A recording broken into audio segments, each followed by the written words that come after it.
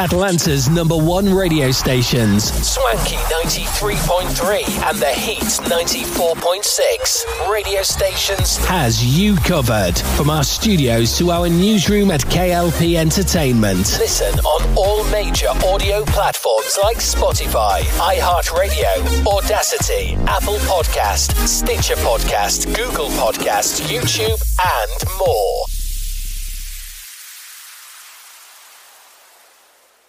Live from our newsrooms brings back our hit news network, SNN, with many news anchors like Arthur Brooks, Addison Hayden, and Beatrix Gemma. Brings you stories about the news worldwide. Tune in on Atlanta's #1 stations, Swanky 93.3 and The Heat 94.6 radio stations. To get the latest news today, listen on all major audio platforms like Spotify, iHeartRadio, Audacity, Apple Podcast, Stitcher Podcast, Google Podcast, YouTube, and more. Hello everyone and welcome back to our channel of KLP Entertainment. Reporting live from our newsroom, this is SNN. I'm Addison Hayden. Here's your business news breaking for March 21st. Inside the 3 months that could cost Fox $1.6 billion. The decision by Fox News executives in November 2020 to treat the more hard-right Newsmax as a mortal threat spawned a possibly more serious danger. Since 2002, when Fox News first overtook CNN as the most-watched cable news channel, one thing has been as certain and predictable as its dominance. Every time a Democrat wins the White House, the right-leaning network's ratings take a momentary dip. That happened after the election of President Biden in 2020, too. But the reaction inside Fox was far different than before. There was panic. From the chairman of Fox Corporation on down, executives scrambled as they tried to keep viewers tuned in, believing they were facing a crisis. Now, because of the decisions made after former President Donald J. Trump's loss, Fox News is reckoning with a threat that could prove far more serious. A $1.6 billion defamation suit from Dominion Voting Systems claims Fox knowingly spread false information about the role of the firm's election technology in a made-up conspiracy to flip votes. On Tuesday, the two sides will present oral arguments before a judge in Delaware State Court as they prepare for a trial next month. Fox has insisted that it wasn't presenting claims about Dominion as fact, but was reporting and opining on them as any news organization would. As part of the suit, Dominion obtained thousands of internal Fox emails and text messages, and deposed dozens of Fox employees. That evidence shows in extraordinary detail how the network lost its way in the weeks after the election. Here is a timeline of that fateful period, as told in court filings. Some of these exchanges have been lightly condensed for clarity. On Election Day, Fox News was riding high. A draft of an internal memo written by the executive who oversees advertising for the network, Jeff Collins, described the sales records the channel had just set. But a few days later, when Mr. Biden was declared the president-elect by all the major news organizations, including Fox, viewership started to fall. The company's top executives, including Rupert Murdoch, the chairman of Fox Corporation, and Suzanne Scott, the chief executive of Fox News Media, noticed. A half hour later, Ms. Scott forwarded the email to Jay Wallace, the president of Fox News. She described her recent discussion with Mr. Murdoch and his son Lachlan, the chief executive of Fox Corporation, about how the network could begin to regroup post-Trump. A week after the election, a consensus quickly hardened inside the network. It could not continue to lose viewers to a much smaller right-wing cable news rival, Newsmax. Dana Perino, a Fox News host and former spokeswoman for President George W. Bush, texted Colin Reed, a Republican strategist, about the worry brewing. Another host, Tucker Carlson, texted with his producer, Alex Pfeiffer, about the fact that viewers were angry that Mr. Carlson had ignored allegations of voter fraud that night in his broadcast, a subject that Newsmax had been hammering. Around the same time, there was also concern that some of what Fox hosts and guests were alleging on the air might be wrong.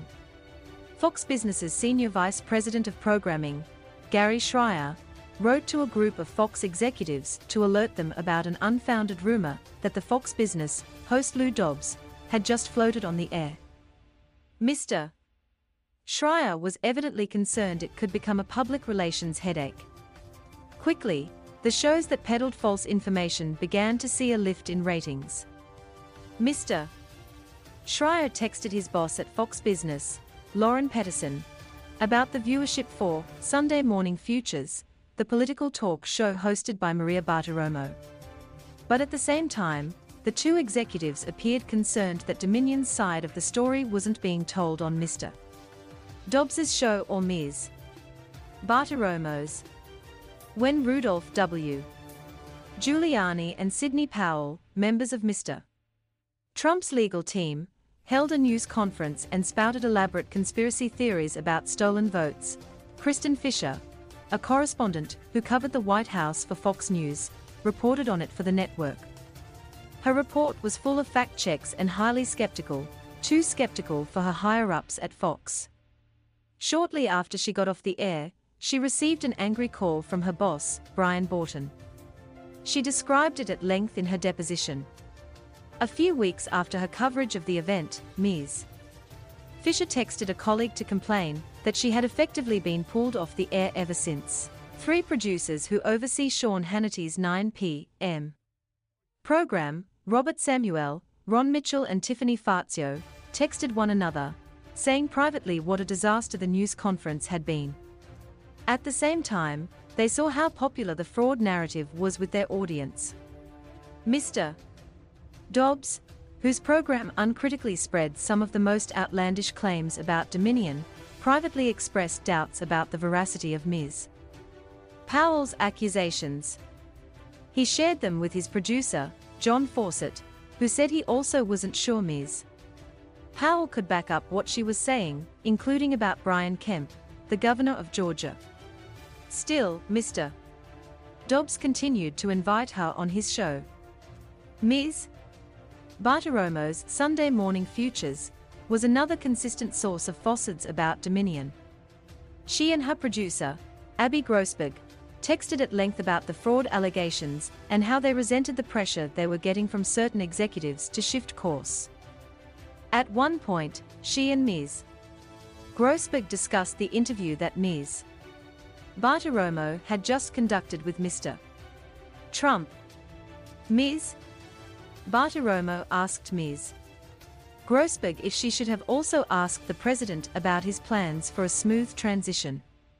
Then the two make disparaging comments about the head of weekend programming at Fox, David Clark, who had been critical about the Trump interview. Mr. Clark has emerged as one of several Fox executives who started raising concerns about the network's coverage of unfounded voter fraud allegations.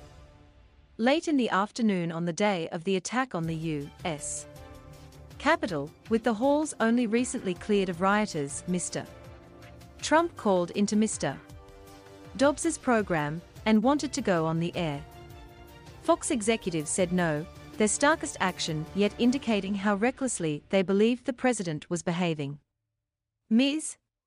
Pedersen, the president of Fox Business, home to Mr. Dobbs's show, explained why in her deposition.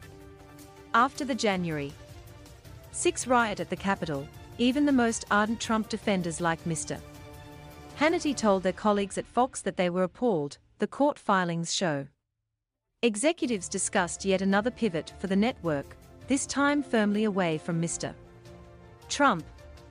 Some of the most extensively documented disdain for Mr.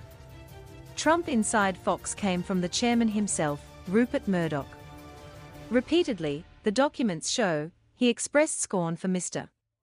Trump and disgust at the direction that the president had led the Republican Party, which he said in his deposition was destroying itself at the altar of Trump. In one email on Inauguration Day, Mr. Murdoch wrote, More on SNN Sports News. I'm Arthur Brooks, reporting live from our newsroom at KLP Entertainment headquarters. NFL Draft is deadline for Packers, Jets to complete Aaron Rodgers trade. NFL insider Ian Rappaport pointed to the NFL draft as a deadline date for a trade to be executed. It's actually the Jets and the Packers that are now negotiating and trying to figure this out, Rappaport told the Pat McAfee show. And I'm trying to look at like where this goes. And, you know, deadlines are always what drives these things. Like there is a real possibility this rolls right up until the draft because that's the only deadline. It's about 2023 draft picks. And like when you actually have to use them is the deadline. McAfee recalled draft night trades involving the Philadelphia Eagles trading for A.J. Brown and the Baltimore Ravens trading away Marquise Hollywood Brown to the Arizona Cardinals. The Packers want picks and would presumably like to use them in the 2023 NFL Draft to bolster their roster ahead of the season, instead of delaying using those assets for a year. Rodgers made it clear he intends to play for the Jets in 2023, and if a trade doesn't get executed then there will be an interesting standoff and dilemma. And Chicago Bears fans would bust out the popcorn. ESPN's Adam Schefter has previously said that the Packers and Jets aren't close to completing a trade. There are conflicting reports about what the Packers are demanding. Early last week, ESPN's Adam Schefter said the Packers were looking for multiple first-round picks.